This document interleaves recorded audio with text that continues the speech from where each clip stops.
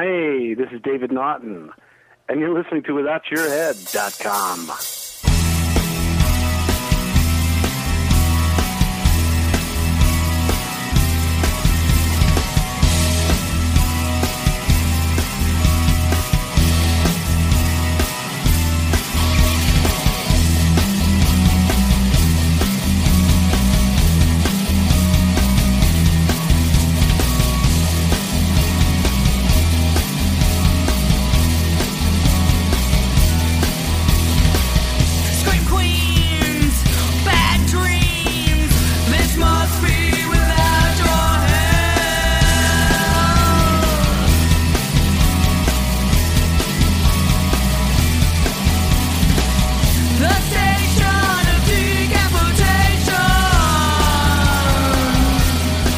Welcome to the Station of Decapitation Without Your Head. I'm Nasty Neil, and I'm joined by Tate Steinsiek, puppet designer and effects artist for Puppet Master, Littlest Reich, and a bunch of other cool stuff.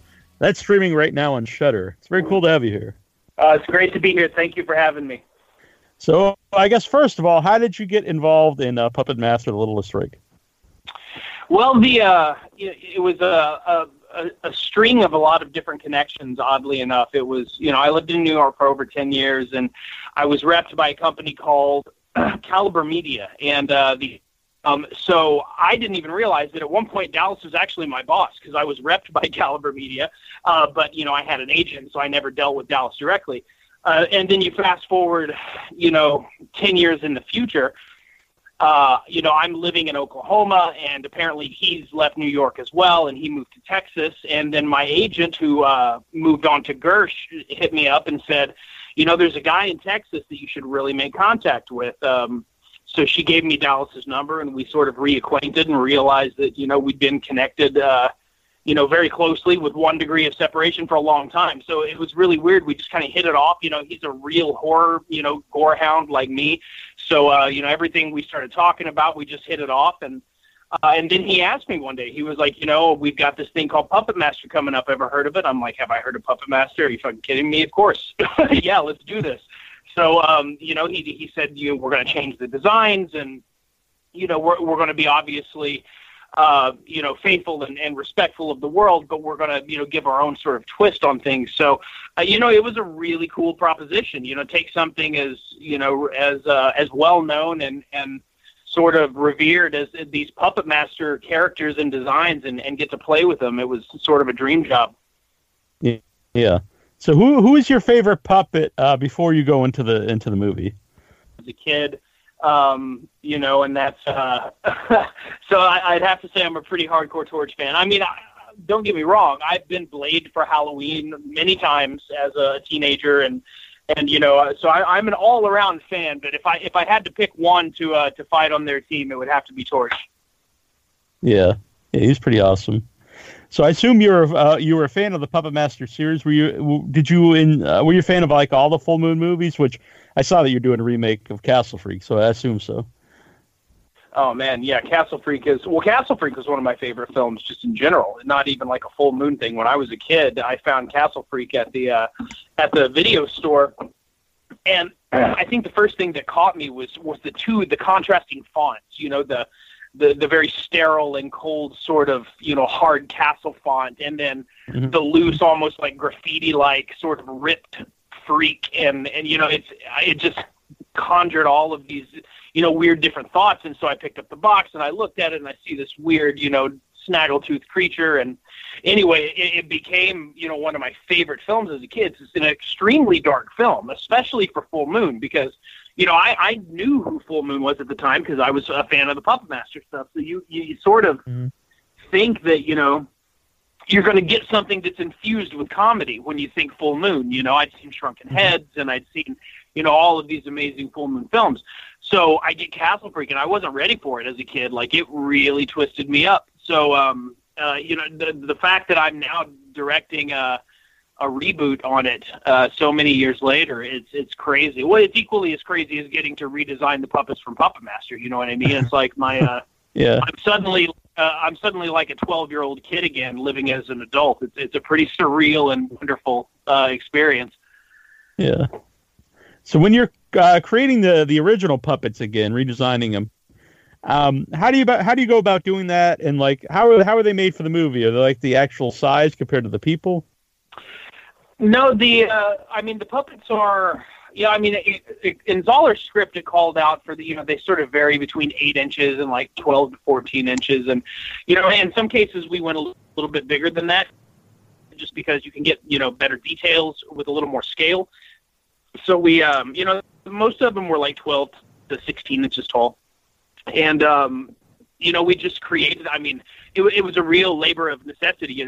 There's always a crunch of time. There's always a fast turnaround, and whatever budgetary things you're dealing with. And, so it was, what can we make this for as good as possible and as quickly as possible? So the sort of school of thought that I adopted for this project was I'm going to treat most of these puppets with a digital sculpture, which in this world, it makes a lot of sense to me, because if you don't have the time to like sit there and perfect and articulate a sculpt that is, symmetrical and, has that toy-like quality, if you rush through it, it's not going to look like, something that's carved out of wood or hammered out of metal, or, the different materials that these puppets are supposed to be made of. So we opted to go with digital sculpture, because that way we could 3D print them and really literally finesse the symmetry on everything.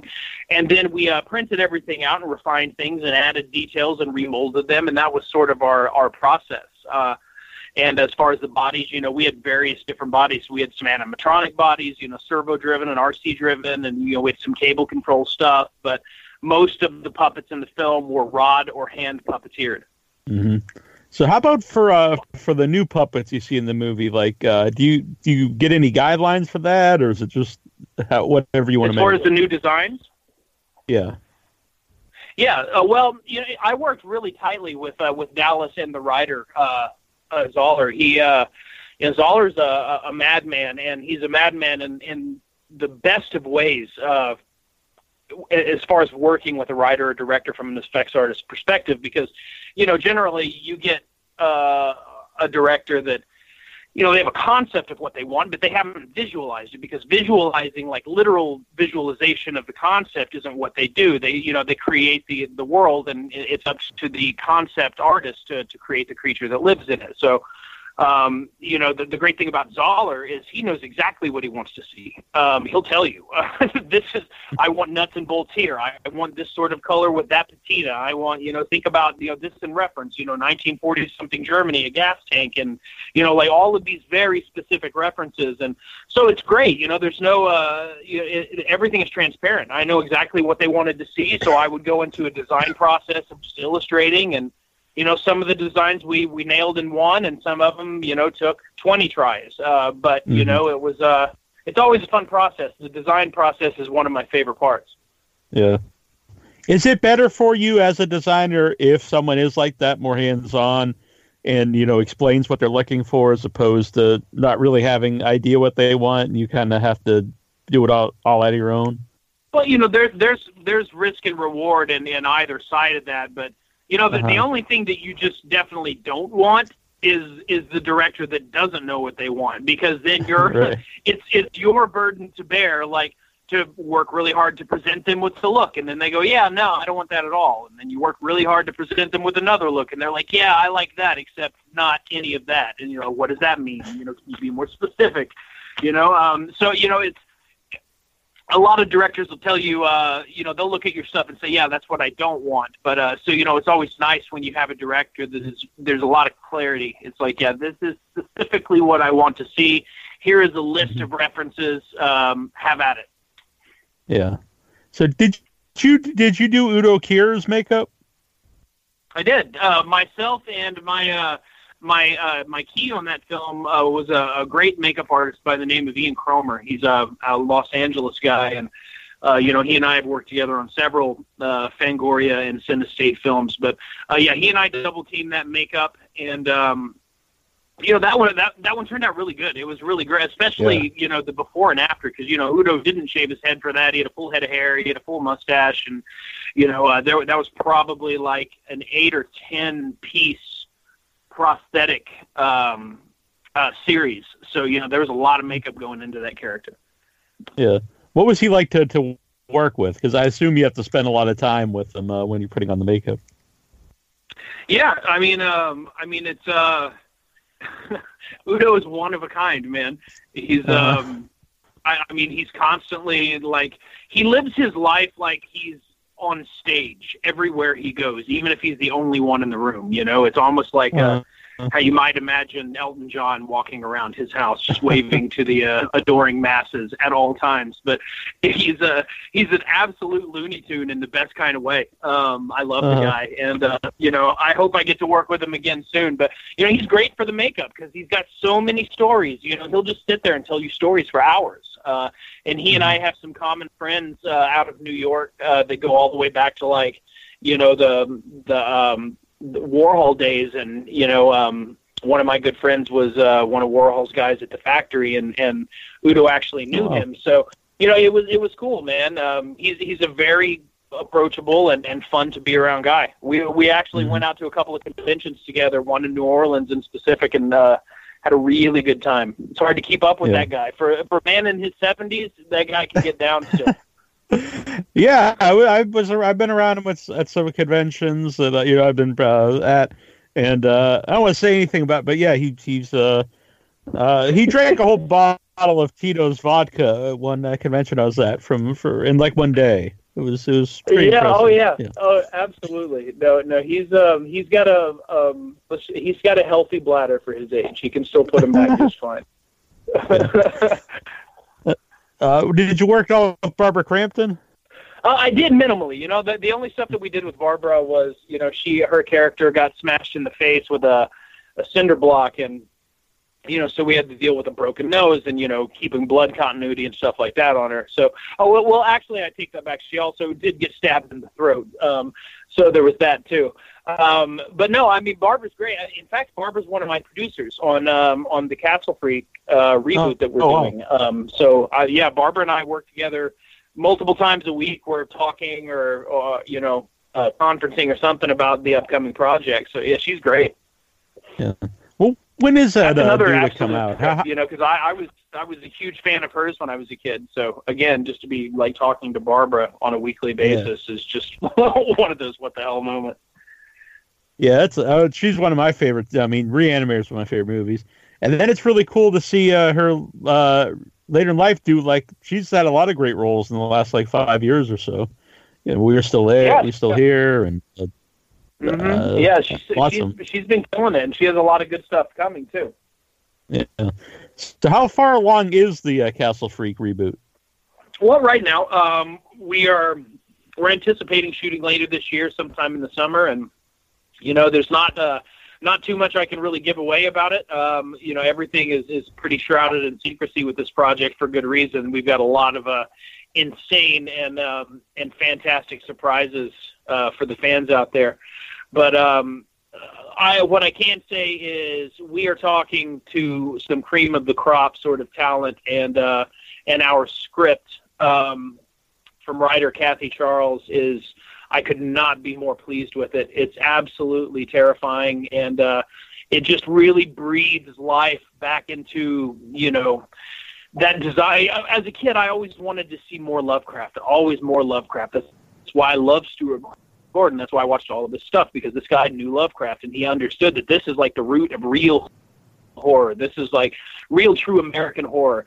And, the opportunity, a lot of people don't even realize that Castle Freak is an H.P. Lovecraft story originally called The Outsider, or that's the name of the story that Castle Freak was based on, rather.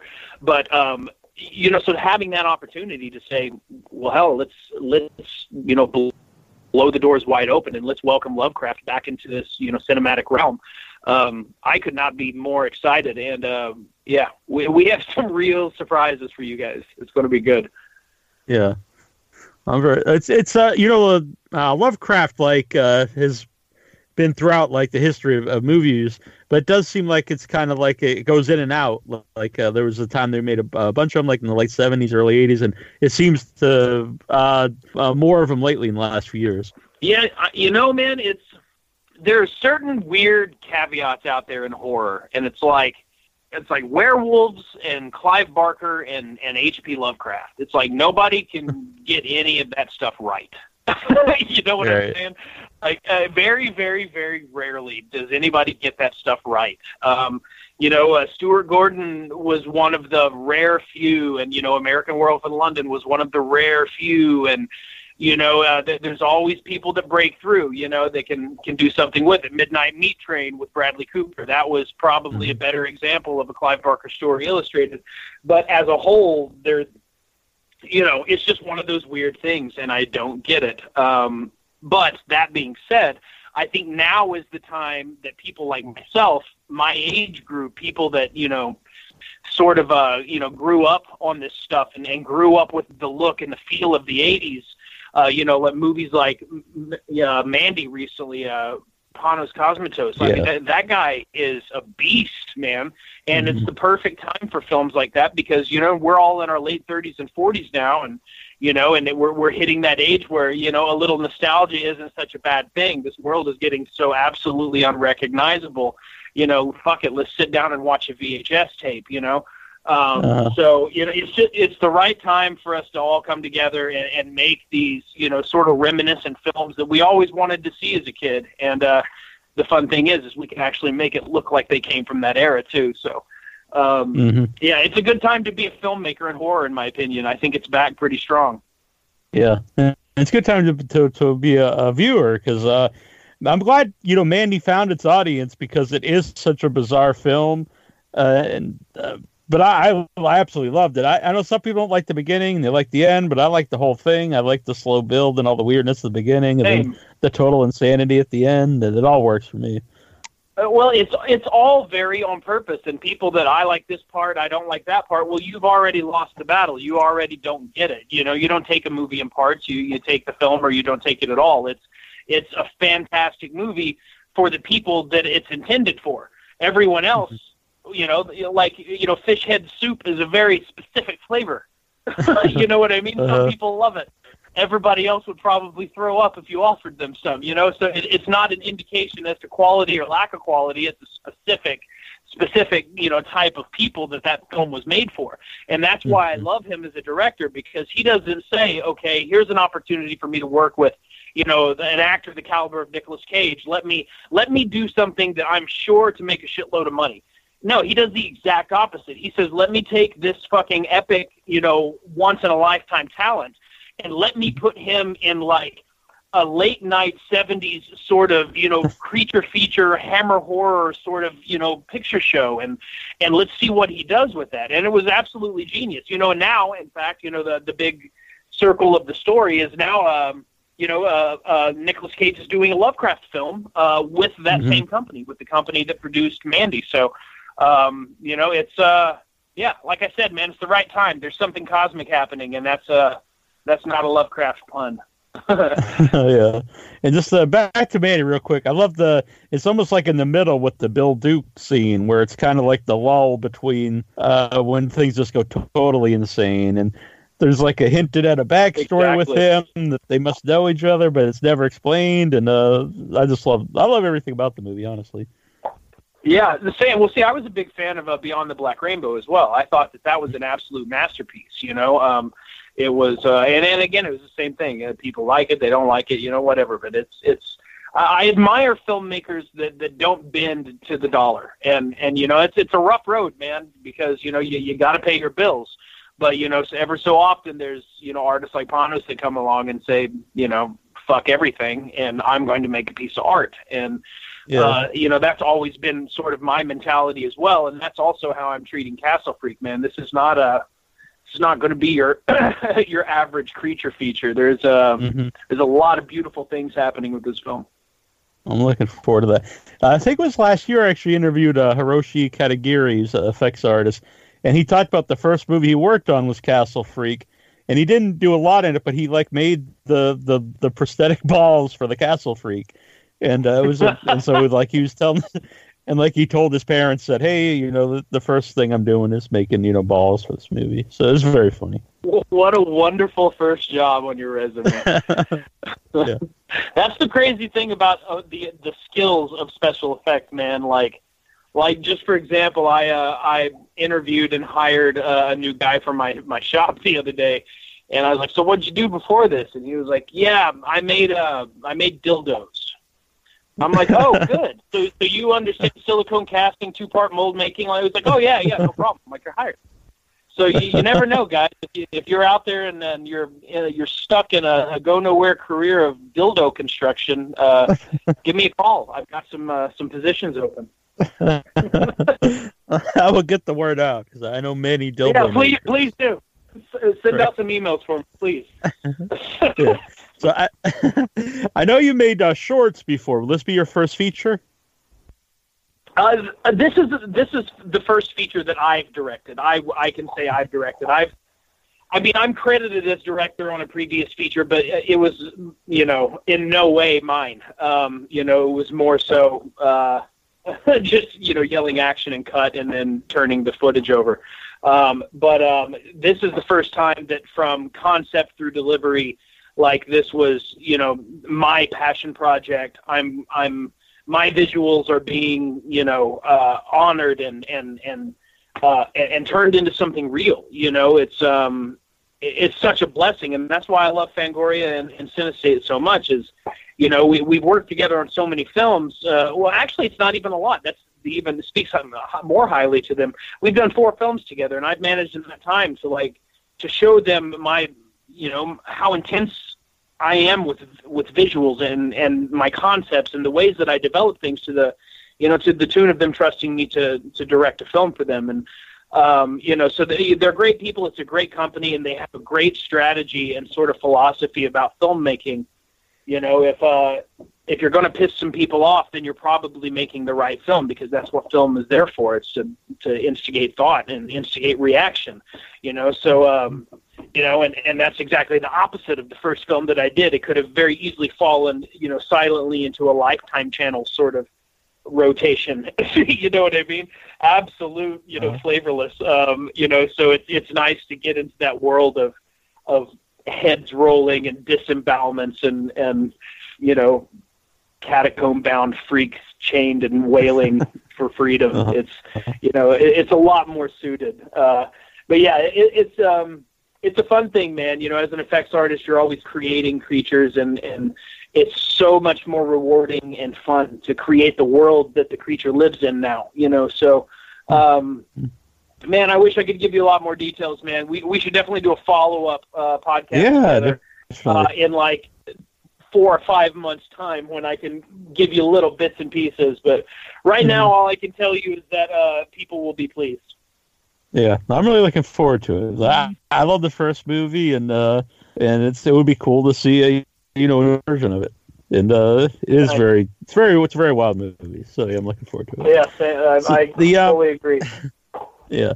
So what were the movies that you watched as a kid that you specifically like creature stuff that you're like, well, this is what I want to do. I want to make these. Well, it was Michael Jackson's Thriller was the first. Nice. I saw the behind the scenes with Rick Baker, and then that shit spun me as a kid, man. That was, the realization, because I've always been, I'd say obsessed with monsters, but it's more like inhabited by monsters. It's, I was drawing monsters when I was like 2 years old with crayons, like before I'd ever seen a horror movie. My mom still has these drawings of like these sharp teeth, like creatures with multiple eyes and horns, like vomiting blood and like biting heads off of my schoolmates. I'd have like a little arrow pointed that would say Kyle and Laney and, this is Naya, and, all of my like preschool mates were headless. So my preschool teacher would call my parents in and say, "You guys really got to stop letting this kid watch horror movies." And my parents are like, "We're not. We don't know what to do with him. He's never seen a horror movie in his life. So yeah, we're going to look into medication." So I don't really know where it began or how or why, but it just did. And, so I went from there into like, oddly enough, into the early Richard Band, sort of world where, Troll and Ghoulies and, things like that, and Beastmaster, and it's funny to realize how many names Charlie Band has his name on. Sorry, I said Richard, but Charlie Band has his name on. Like right here in my office right now, as a grown-ass man with a company, like I'm looking at my Dungeon Master poster, like the video store poster, that says now on video cassette and Laserdisc, and that's his movie, So, Band was a big influence on me in a lot of ways other than Full Moon. But then, I found American Werewolf in London, and that did it right there, man. And then, I've always been a little bit of the dark comedy type. Like, my favorite movies are, of course, American Werewolf in London, which is heavily comedy-based, Turn of the Living Dead, and Texas Chainsaw Massacre my Part favorites. 2. These are a Creep Show. And, these are the films that... Those are my favorite. Yeah. See, there's a certain aesthetic, and which is really bizarre, because when I make films, I want them to be absolutely as humorless and depraved as possible. But because for some reason that shit makes me laugh, which also might speak to a need for medication. But all I know is that I enjoy seeing things die and finding humor in it somehow. And so your only option, as a kid, if that's the conclusion you come to, is either filmmaker or serial killer. So. I definitely made the right choice. Yeah. Actually, I have the Creep Show right here on my shelf, and the original Clamshell is the first VHS tape my mom bought me as a kid. So, my favorite movies. That's awesome. The show too. Well, here, let's see what's sitting on top of my Blu-ray player right now. I'll give you a little behind the scenes into my world. Okay, so we've got Darkman, Return of the Living Dead, The Lost Boys, and Mandy, both Blu-ray and DVD. So there you go. That's my past few days of Blu-ray usage. And I always think, because I brought this up before on the show, is in my opinion, the best horror comedies, the horror has to work as horror too. It can't be too schlocky. So, because the horror is awesome in Return of the Living Dead, and it's awesome in American Werewolf in London. I think that still holds up as the best transformation scene. Yeah, no, these are solidly scary films. Creep Show scared the shit out of me as a kid, but it also cracked me up. It's and these are important things. It's fun. But then I found humor in things like Eraserhead too as a kid. So when you see the little sperm baby squiggling across the floor, I don't know why a 4-year-old me found that hilarious, but yeah, man, it's all about the viewer. It's all in the eye of the beholder, and what we find funny and humorous and great, and But that's the great thing about film, and that's also the great thing about making a film. I can't wait to go sit in the theater for the screening of Castle Freak. I may even grab a chair and put it up against the screen and face the audience and watch them. You know what I mean? Because it's more about like who screams and who laughs, and the dichotomy of that, and like watching expressions, and I don't know, that's what addicts me to filmmaking.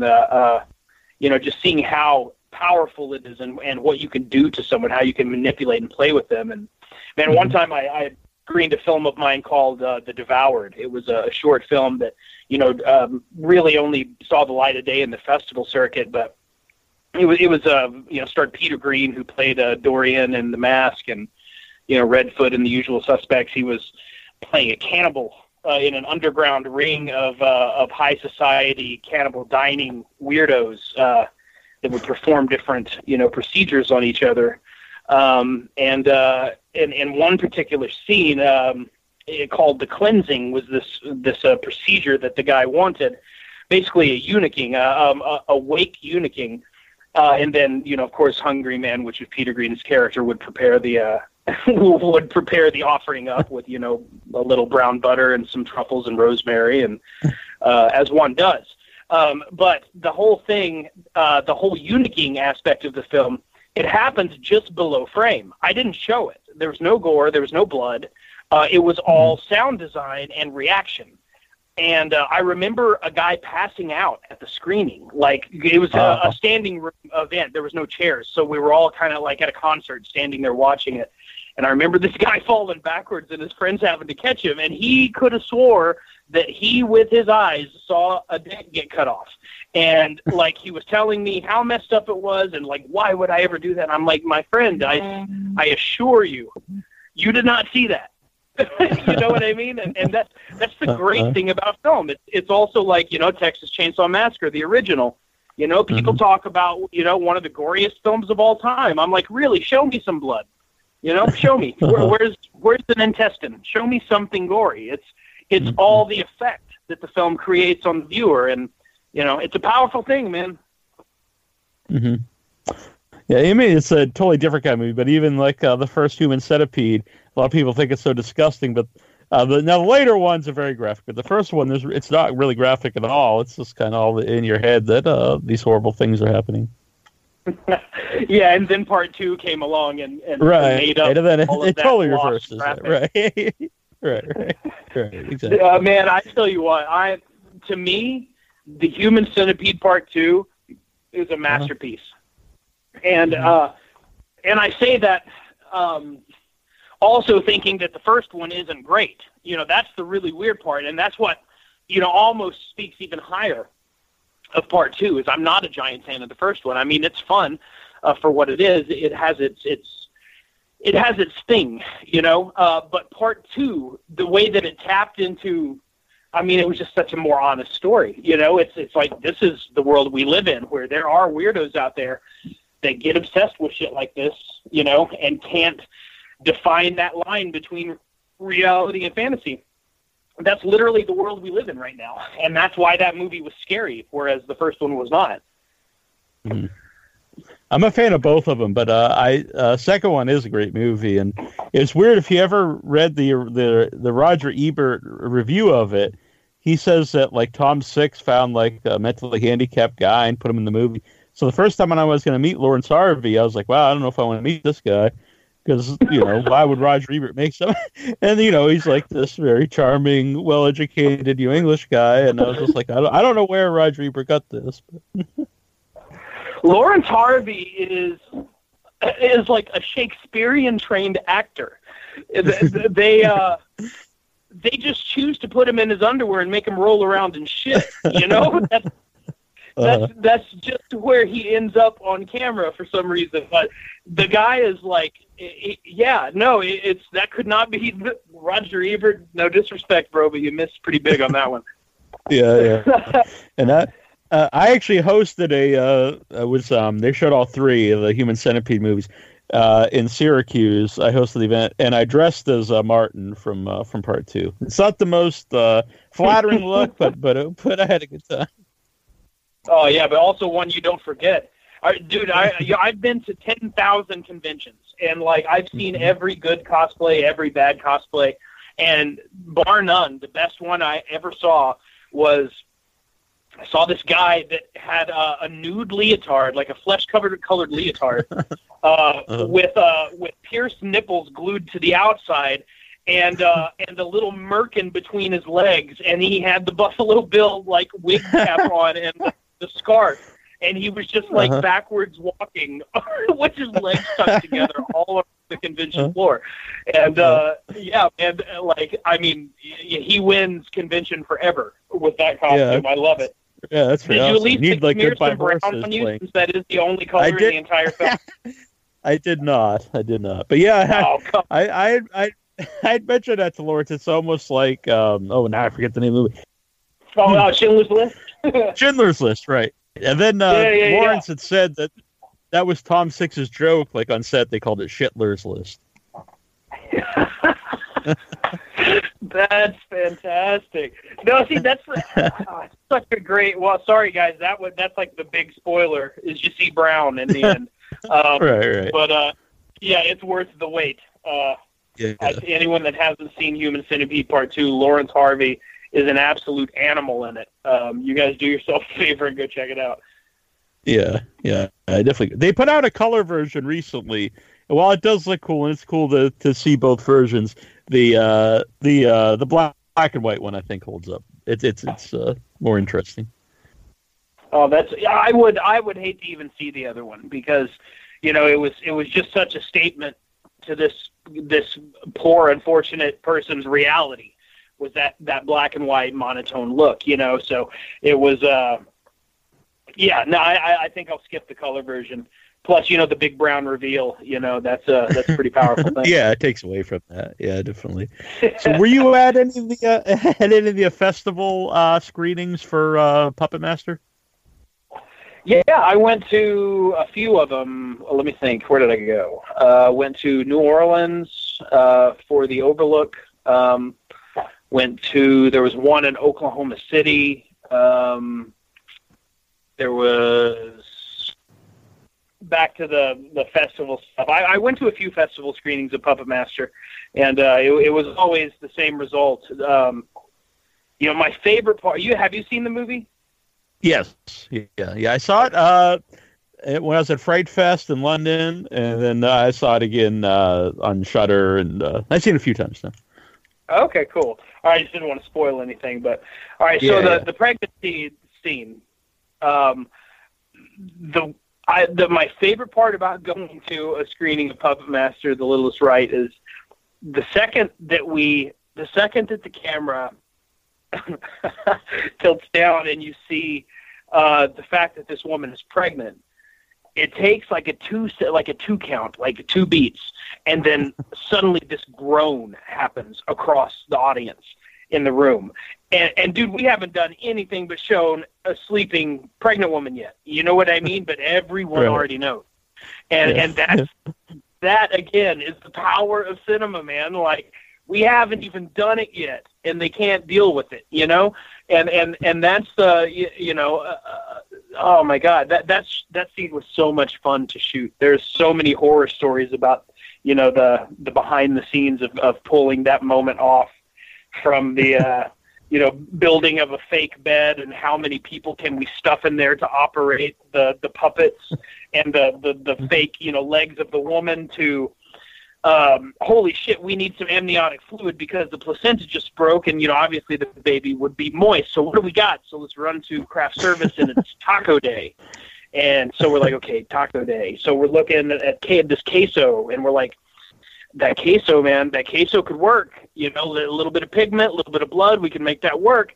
So we all high five and think, we solved the problem of the year, and then we have to get back on set under these cooking lights in a Texas summer in a hotel with no air conditioning, an abandoned hotel. So it's like 140 degrees in there, and we have to look down this baby hole in the center of a woman, down to where we can see my effects guys, my little puppeteer buddies, down under this bed. So they're basically in an oven that smells like body odor, and they're baking.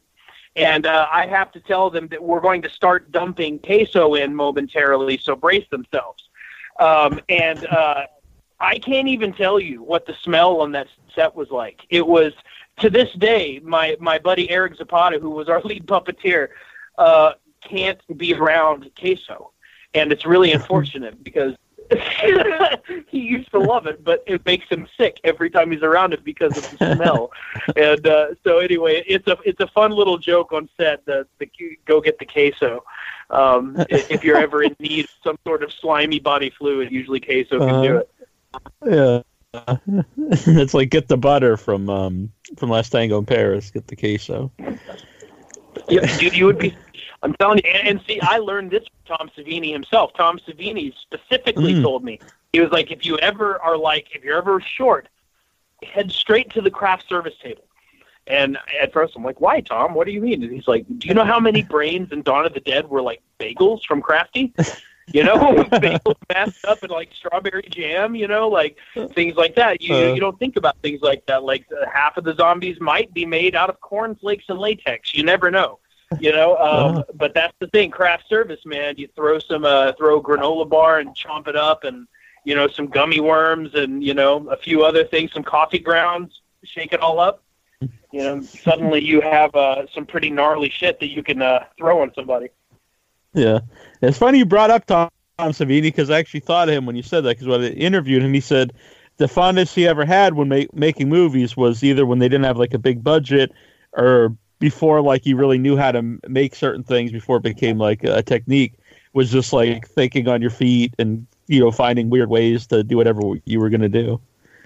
Oh, absolutely, man. I do a lot of Q&As and stuff, and speak to makeup things, and one of the recurring questions is what do you look for in an effects artist if you're hiring or crewing, or what kind of abilities and stuff. And without fail, my answer always is abilities can be taught. I can show you how to do anything, but what you can teach somebody is how to troubleshoot and how to think on your feet. It's literally what Tom said. That's the truth. You have to be, if you can think your way out of positions, I can teach you how to make a mold. It's that the common sense that really is like, the strongest weapon of a good effects artist, because, if it can go wrong, it will. It's very rare that you make it through a production where things are just, going perfectly all the time. Yeah. And, that's kind of the big, the grand reveal of things is a lot of people don't realize how, behind the scenes, how hard this stuff is. They watch Face Off and they think that it's it's all, hair dye and tattoos and holes in your jeans and looking cool as shit while you make a monster. And it's like, dude, no, you don't look like that in the shop. You're wearing shitty old latex covered, coveralls. And it's 110 degrees in your shop, and you're 4 days behind schedule and $100,000 over budget. Like that's the reality. So it's so funny watching kids come into my shop, like when I hire new people, and then they see this entire insane world of filmmaking, and they're like, "Man, I didn't expect all this." I'm like, "Yeah, most people don't." Yeah, but I know you were on. Yeah, go on. Sorry. Go ahead. Mm-hmm. No, go on. I'll ask after. Oh, I was going to say the funny part of it is much like I'm sure this is sounding right now, a constant stream of complaints.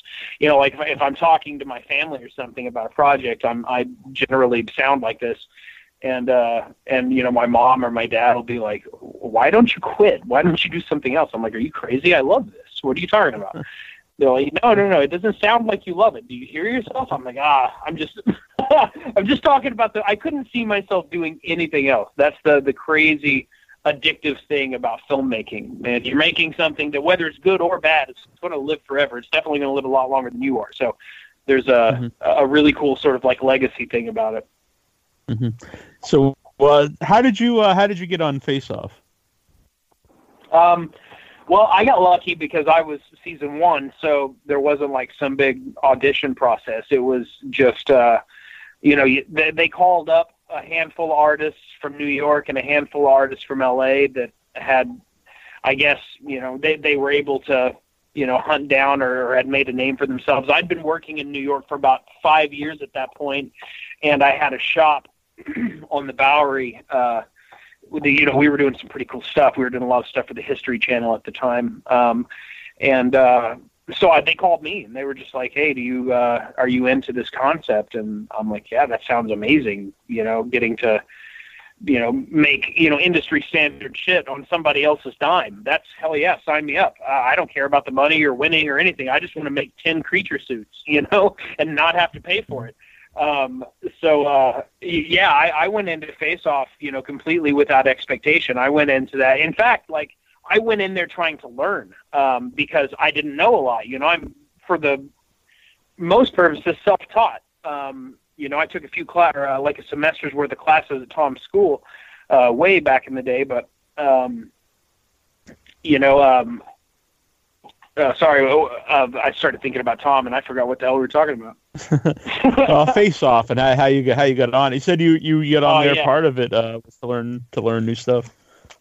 Oh yeah, man. Sorry, that makes a lot of sense. Why I would have forgotten about that. That show traumatized me, so my brain instinctively tries to block it out. This is, and for any Face Off producers out there or any Face Off contestants that might be listening to this podcast, I'd love for any of you that experience the same symptoms to call me and let's talk about this. But I still have nightmares, man, that it's the final day, and we're in the lab, and it's application day, and everyone is gluing their pieces down, and I realized that I haven't even started my sculpture yet. And it's this weird sort of like walking in quicksand reality of just like dread and terror of knowing that I'm going to fail miserably. And it's such a weird, like, yeah. So anyway, at a certain point, the goal became to win the money so I could afford the therapy that I knew I was going to need after the show. And unfortunately, I didn't win it. So, I didn't get therapy. So, yeah. So now I make horror films and kill people on camera. Right. So I actually had a group of people on, makeup artists, and they talked like bad about people that were on Face Off. Like I guess some people look down because they think of like a shortcut, I guess, or something. Did you experience any of that? Mm-hmm. Well, I mean, I heard about a lot of people experiencing that. Not me personally, because I don't live inside this industry. I chose never to move to Los Angeles. You know what I mean? I never wanted to get into that rat race to just get into a building that had a title that legitimized me as an artist. I always wanted to just do things myself.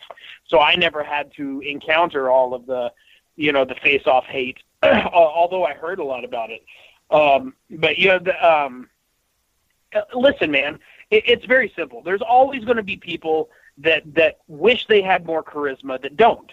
And they may be the most talented fuckers in the world, but if they can't do something other than just be talented, they're just going to sit there and be talented and silent, and no one will ever see them. And you need to, try and stimulate yourself to go a little further. But, that's ultimately what it comes down to, man. It's like, it's just like a band or anything else, like, You hear about this one-hit wonder. They came out of nowhere, and then you find out that, they've been a shitty punk band for 25 years. It's like, there's nothing one-hit wonder about these face-off artists. Connor McCullough has been an industry giant for 15 years. Like, Gage Munster just got off of, being the head of the Nun. That's the thing. It's a lot of people just hate because there's something to hate about, man. And that's what's wrong with, honestly, our entire planet these days. There's no more unity, especially in this industry, man. There's a lot of nut cutting, and people look for reasons to point their finger and wag it at you, and it's just weird. This is the entire reason why I've chosen to do things my own way my entire life. Everyone's like, "You're an effects artist and you live in Oklahoma?" I'm like, "Yeah," and it's awesome because I don't have to deal with any of the politics or the drama or any of that. I just make monsters, I just make movies, and I'm fucking happy as I can be. Yeah, that's very cool. I also do a wrestling podcast, and people that were on the show Tough Enough get this. I kind of think it's the same kind of idea. It was a reality show where people train to be wrestlers, and then they get noticed, and other wrestlers would knock them for that because of like they didn't pay their dues or whatever. But it was the same kind of deal, just kind of another way to get noticed. You know what I mean? Oh, it's an opportunity, and it's right.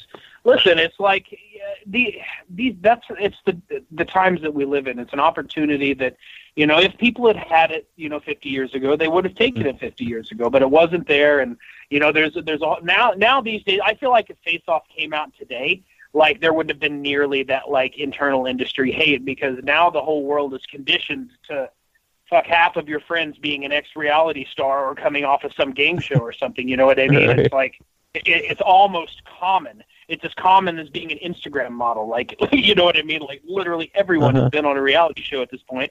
So I feel like these days people get it. It's an opportunity. It's a chance for people that have a specific skill to get, a better chance.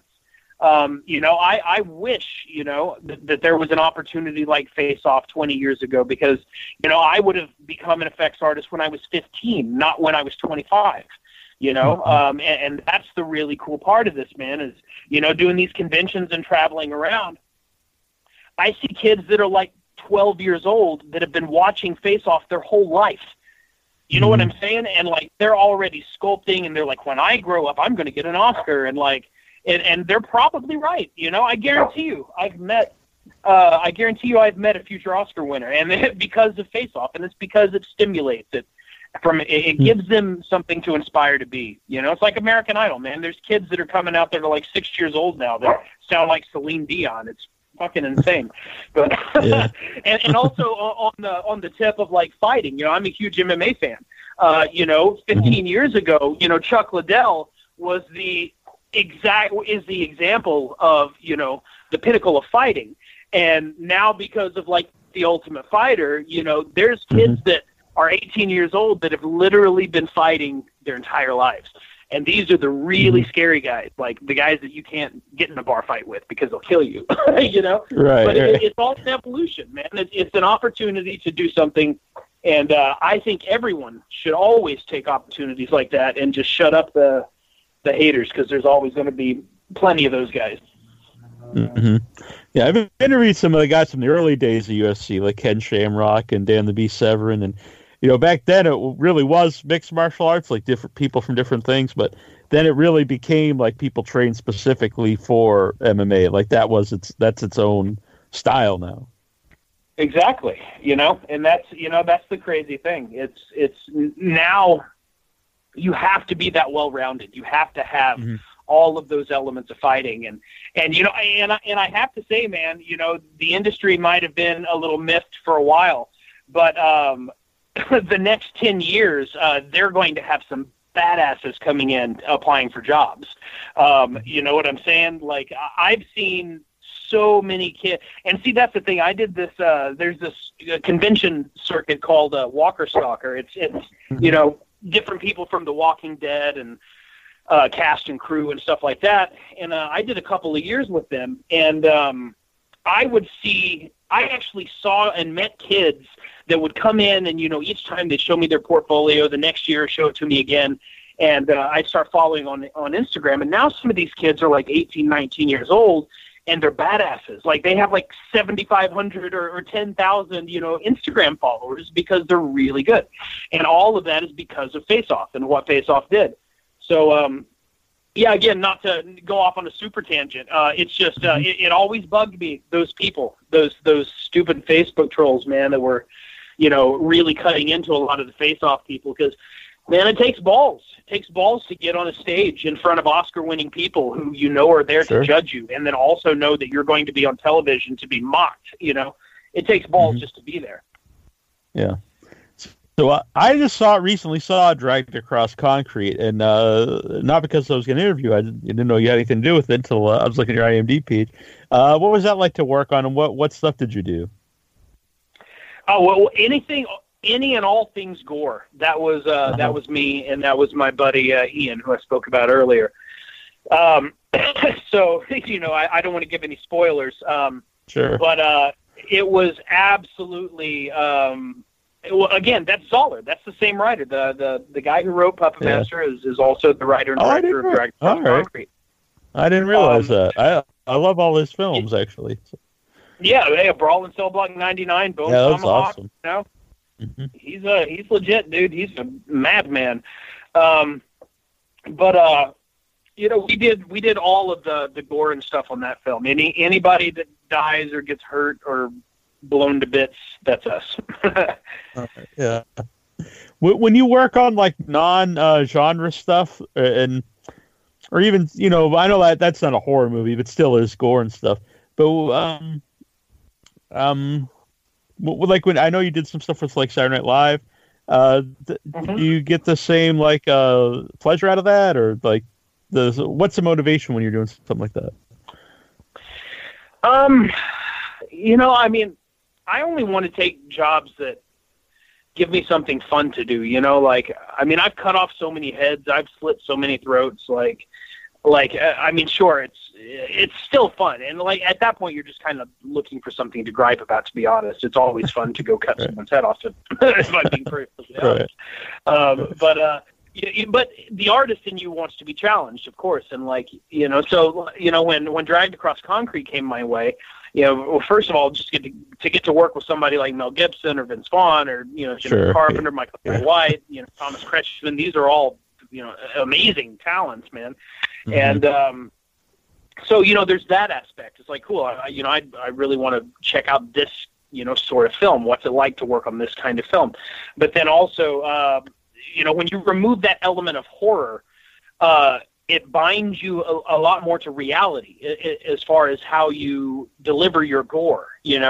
Somebody gets shot and dragged across concrete. Well, I can't, make their head explode like it's Kill Bill. It has to be rooted. Right. You know what I'm saying? Has to be rooted in something real. And that's also something that Zoller impressed on us. He was like, when a face blows open, I don't want to see red. He was like, I want to see white and yellow and pale pastel pinks. I want to see iridescent purples.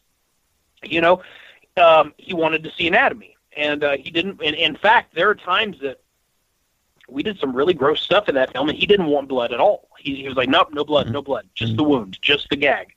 And that's Zoller, because he knows that the way, blood is kind of like a veil. Blood is a movie tool to sort of blind the audience from, what things actually look like. I don't know if you've ever been around like massive body trauma, like as it's happening on yourself or somebody else, but you don't bleed like you would think. I've seen people like, have their arms degloved, like at the tricep down to the elbow. And there was little to no, I won't say no blood, but you saw all of the tissue. You saw all of the colors, and there was, it was not what you expected when you see an arm turned inside out, but the body only, it doesn't bleed like that, so, and if you're paying attention to real anatomy, and then you have, ninjas like Zoller come along that know what the human body is supposed to do, those are what makes things fun. Let's establish a new set of rules. Let's be authentic, let's make this look like a trip to the mortuary, not, a trip to some sort of horror film. It's anyway, Zoller was a fantastic person to work for, man. He's so fun to watch. Yeah. So Littlest Reich is on Shudder. How important are the streaming sites for independent horror movies? Oh man, they're extremely important, because they give the independent filmmaker the ability to get their work out there these days. There was a long time when the internet, it was a big question mark whether or not, this was going to be good or bad for things like filmmaking and the music industry and things like that. And, I think that a lot of that is still being worked out on a big corporate level. But for the small artist or the small filmmaker or musician who's just in search of a platform, streaming media it's a godsend, like, not to date myself, but I started out in music before I found film, and I was in a touring metal band for a long time. And, we were right as the internet came out was when we were, dealing with record labels and trying to build fan bases. And dude, I'm talking about like going to Kinko's and printing out quarter sheet flyers and walking up and down the street and passing them out. You know what I mean? Like people don't understand like what they have these days just with something like a YouTube channel. It's such a fantastic option for artists to just get it out there, but just hopefully kids don't take it for granted, and they utilize the fact that they can, for not a lot of money. I mean, hell, you can shoot a movie on an iPhone these days and it looks amazing. Yeah, it's true. Do you know if there's any plans to do any more in that particular series of Puppet Master movies, like a sequel to The Littlest Reich? Yeah, well, there's yes, there has been. Oh man, I can't remember what I'm supposed to say and not supposed to say about that, but I can say yes. Right. There is, and I'll say this. I know I can say this because it's there. There are clues as to what the next offering in this Puppet Master universe. There are clues in the animated title sequence. Interesting. Yeah, so you guys go on a little Easter egg hunt and see if you guys can come up with some theories. Feel free to send them to me at illwilled.com, and I'll tell you how terribly wrong you all are. That's very cool. I actually just saw there was some someone was sharing a link that title sequences are becoming much more rare in movies, which is disappointing to me. Man, it's one of the best. I mean, what do you remember when you think about, the TV show Tales from the Crypt? Oh, exactly. Yeah, of course. Yeah. Yeah. That's exactly Tales from the Dark Side. These are the things that are ingrained in us. That this generation, man, they got to get right to the action scene. You know what I mean? Or they lose interest. It's stupid. It's the Michael Bay syndrome, man. Like, if I give kids epilepsy at a young age, then they will settle for nothing less than epileptic films. So there are guys like us that would sit there and watch a 30-second title sequence because it looked cool and it had cool music, and that's definitely the school of thought that I'm trying to bring back in Castle Freak, and I know that it's the entire spirit that Fangoria Films and Cinestate are trying to bring back. Is that time when you're flipping through the channels at 1 o'clock in the morning and you hit that UHF dial and you get some random weird, art house horror film. And, I remember that's how I found The Warriors and shit like that. Watching The Warriors when you're a kid on TV, it's a feeling that you don't get anymore with movies, man. You feel like you're just digesting a product and then on to the next. And, we're trying to put a little soul back in it, man. A little reason for all of the efforts that we're putting into making these films. Yeah, it reminds me of my webmaster Tyler's always yelling at me for playing the whole theme song at the beginning of the podcast or playing like a 30-second clip of it on my videos. He's like, you gotta have like 8 seconds to get right into it. I'm like, I kind of like the theme song, but now consider it consider it like a barometer for assholes. Like, if you, here's an example. Are you familiar with a band called Mr. Bungle? Yes, I am actually. Yeah, a friend of mine was introduced me to it. Yeah, I went to a Mr. Bungle show in I think it was Connecticut, like 15 years ago, and so the band comes out on stage. And Trey, the guitarist, kicks his amp on and then flips his guitar around and leans it against the amplifier until the feedback just takes over the PA system and starts reverberating and echoing in this hall. And then the band walks off stage and they leave. And they left that feedback going, I shit you not, for like 15 minutes. It cleared out half the room. They came back and they took their instruments and put them on, and they said, this is for you, and they played their set. It was for the fans that stayed around. It was for the right fans, and that's the whole point, man. If you want your theme song to be, 45 seconds, you play a 45-second theme song, man, because the people that are left at the end of that, they're the right people. Brilliance isn't meant for everyone, man. Uh-huh. So I have to ask you a question here from Seb Godin, who's a friend of mine, and he makes really cool monster movies himself in Canada. Nice. And he wants to know which puppet was the most fun to redesign. And he's a big fan of the movie, by the way. Let's see. Oh, cool. Well, thank you. And let's see. I would have to say the most, to stay literal to the question, the most fun to redesign would have been Tunneler. Because even as a kid, actually, no, I take that back because, I did like Tunneler as a kid. I guess I'll say Pinhead because definitely as a kid, Pinhead, I felt, I thought that the hands were too big, even though that was his whole thing. I remember as a kid thinking that the head and the hand ratio is I would do something different. And that was the coolest part of doing this is, as a kid, I actually did have these thoughts because I was a little artist. I was always sculpting and making things anyway as a kid. And I was able to actually do something about those thoughts that I had as a kid later in life. And I redesigned Pinhead and then changed the hand-to-head ratio. Obviously his hands are still giant, but they're not human-sized hands with like a thumb-sized head. So just little aspects like that. And again, that's, not talking shit on anyone else's designs or these iconic characters. It was just, purely a taste standpoint. What would I do? The same as redesigning Tunneler. his face always had this sort of grin to it, and I thought stoic would be scarier. Now, obviously, any little fucking puppet running at you across the floor is going to be terrifying. But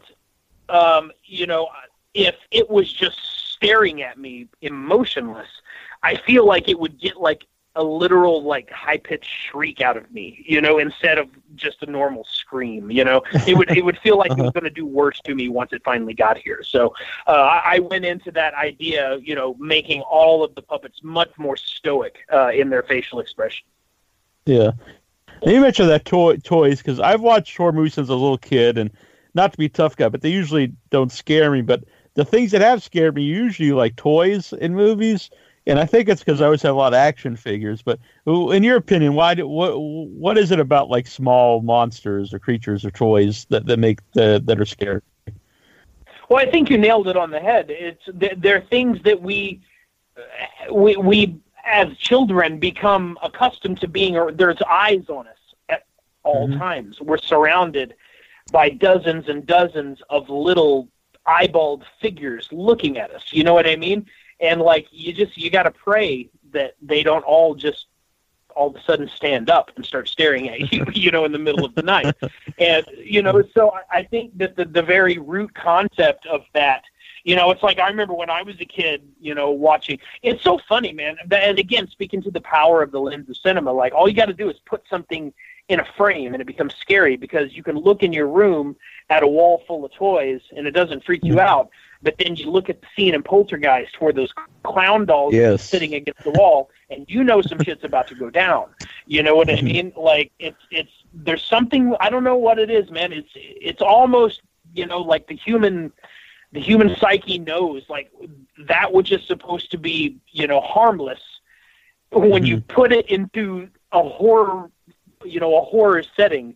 That's probably going to be the shit that comes and gets you. You know what I mean? So the more benign the product, the more benign the subject, the more chances it is that that's what's actually going to be stabbing you by the end of the film. Yeah. Because I always thought the scariest trailer ever is Magic. It's just like about 10 seconds long. It's the ventriloquist dummy doing the little the little poem. With Anthony Hopkins. That stuff twisted me as a kid, man. I remember being afraid of that trailer when I was a kid. I was too. I mentioned it on the show many times, and we had a ventriloquist dummy. There was like I forget the name of it, not Oscar. But anyway, we used to be able to send for it like in the comic books. And my brother is older, so he would tease me with it because he knew the trailer freaked me out. Well, understood why, man. That one did something to me as well. There's several images that are burned into my head, movies that I shouldn't have seen when I was a kid.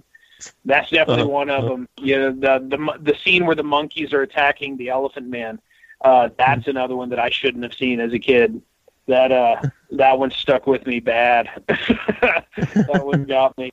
But I think that the biggest scar that I had was Zelda from Pet Sematary. Oh my God! I just mentioned this on my Facebook. I still think that's one of the scariest images in any movie. Man, and it's the only time that I've got up and said nope, and literally run out of a movie theater. My dad was chasing me. Hey, come back! And I'm like, no, Dad, no. And it was years before I figured out. It's a part of the reason that's so damn creepy is because there's something wrong and you know it. And I didn't realize that it's because it's a male actor playing the female Zelda. It's for years I didn't realize that it was a male talent playing that character. And then you start to notice like all of these cool, sort of, like those how creepy those are, like Meg Mucklebones in Legend. It's like that was the big green witch in the swamp that was trying to eat Tom Cruise. Like that witch was performed by a man, and that was also a character that just couldn't take it when I was a kid. Too much. But anyway, so Zelda, man, she's in fact, I'm going to go see that. Have you seen the new Pet Sematary yet? I haven't. I'm actually going to go see it tomorrow.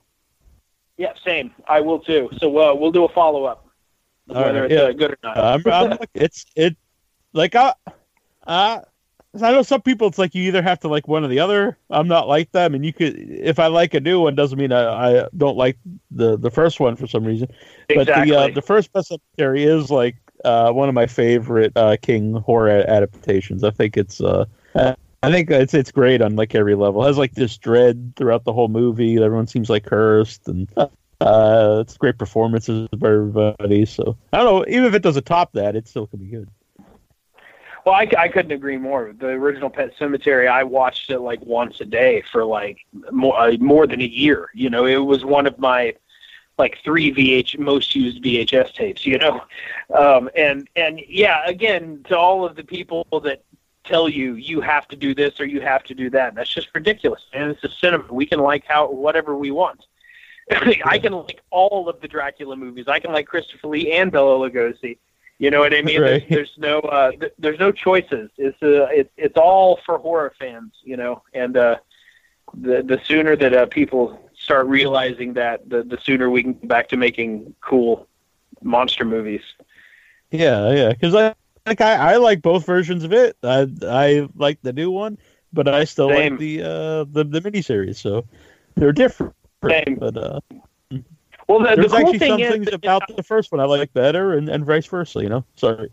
Yeah, absolutely. Well, that's the thing is like I think people are finally starting to hone in on and I promise this isn't, you know, I'm not setting the stage because I'm about to reboot Castle Freak, but I think people are finally starting to hone in on why would you do a reboot? Like, what's the reason? And generally the reason is, I think, if there were unexplored opportunities, you know, then sure, you know, let's see the concept through a new lens. You know, but then there are films that genuinely just do need to be left alone. You know, there's a lot of perfect films out there. Like, I really don't understand why John Landis's son is remaking American Werewolf in London, his father's film.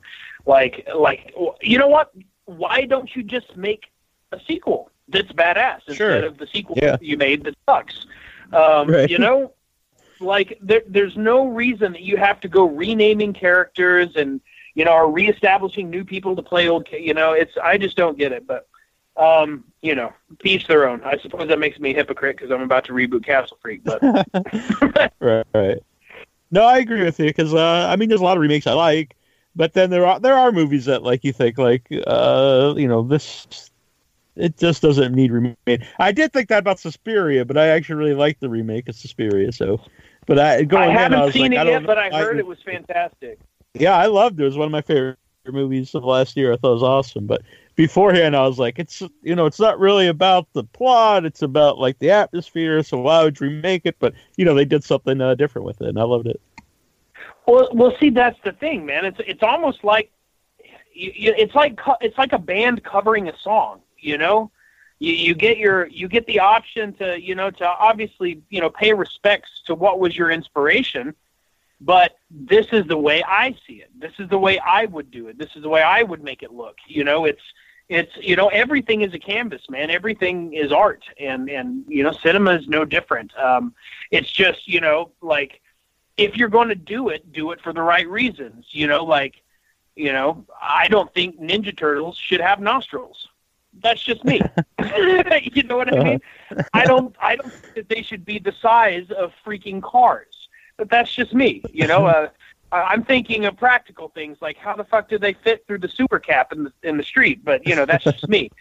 You know, everybody has their inspiration and their reasons for why they do it. But you know, that's the great thing about art, man. Is it's art with or without us. Yeah. Because I mean, like I said about it, I really like the new Pennywise, but it doesn't mean like I don't like the Tim Curry Pennywise. They're just a different take on it. I can't really say one's better than the other. I think they're both wild. I think a perfect example is, have you seen the new trailer for The Joker? Yeah. Oh my God, man! Like, I mean, how lucky are we that we've gotten to see all of these incarnations of that character? And like, man, I have a feeling that Joaquin this is like Oscar shit for him. I have a feeling that this is going to be the film that takes comic book oriented concepts and shows the world how you can treat them realistically. You know, I know that, you know, the Batman series has done it to a degree. I mean, it's still very comic booky, you know, it's still very much suspend, you know, all elements of disbelief. But there are so many grimy, dirty stories in comics, and the Joker's is one of them, especially the Killing Joke, that to see them coming at it from that sort of, you know, king of comedy, like Taxi Driver, Martin Scorsese sort of lens, man, yes, that's what I'm talking about. Because, I mean, fundamentally, man, all comic book stories are founded in some sort of tragedy. You know, there's never some silver spoon superhero like, I was a rich kid and I never had any problems. And now I'm trying to fight for good. No, dude. It's like they're all built on tragedy. And that's so terribly underexplored, you know? So, I can't wait to see where Joaquin goes with this, man. I feel like he's going to go like full Nicolas Cage drinking vodka in Mandy on this, you know? All the dedication. Yeah, it looks amazing. When I just saw like the stills before the screener came out, I was like, wow, this looks really good. I know it's just a still. What can you really get from a still? But it looked, and then when I saw the trailer, I was like, oh yeah, this looks amazing. Well, that's Joaquin, man. Joaquin, there are certain talents out there that can make you feel something in a frozen static frame. You know, he's that guy. Like he does little things with his lips and eyebrows and, you know, just blinks, and like, he has so many like subtleties about his performances. Like, man, he's a master of this craft, and honestly, we're super lucky to have him in this role. Yeah, definitely. So, where can you? I know you mentioned. I think you mentioned your website earlier, but where's the best place for people to follow you? You know, I'm terribly uninterested in social media. All right. So, but I mean, it is out there, and I do use it time to time. You know, I'll throw some pictures up of some stuff I'm working on. Definitely there will be some stuff. You know, once Castle Freak gets rocking, you know, there'll be plenty of like news and information on Instagram, which is just Tate Steinsiek. Twitter at IllWilledFX.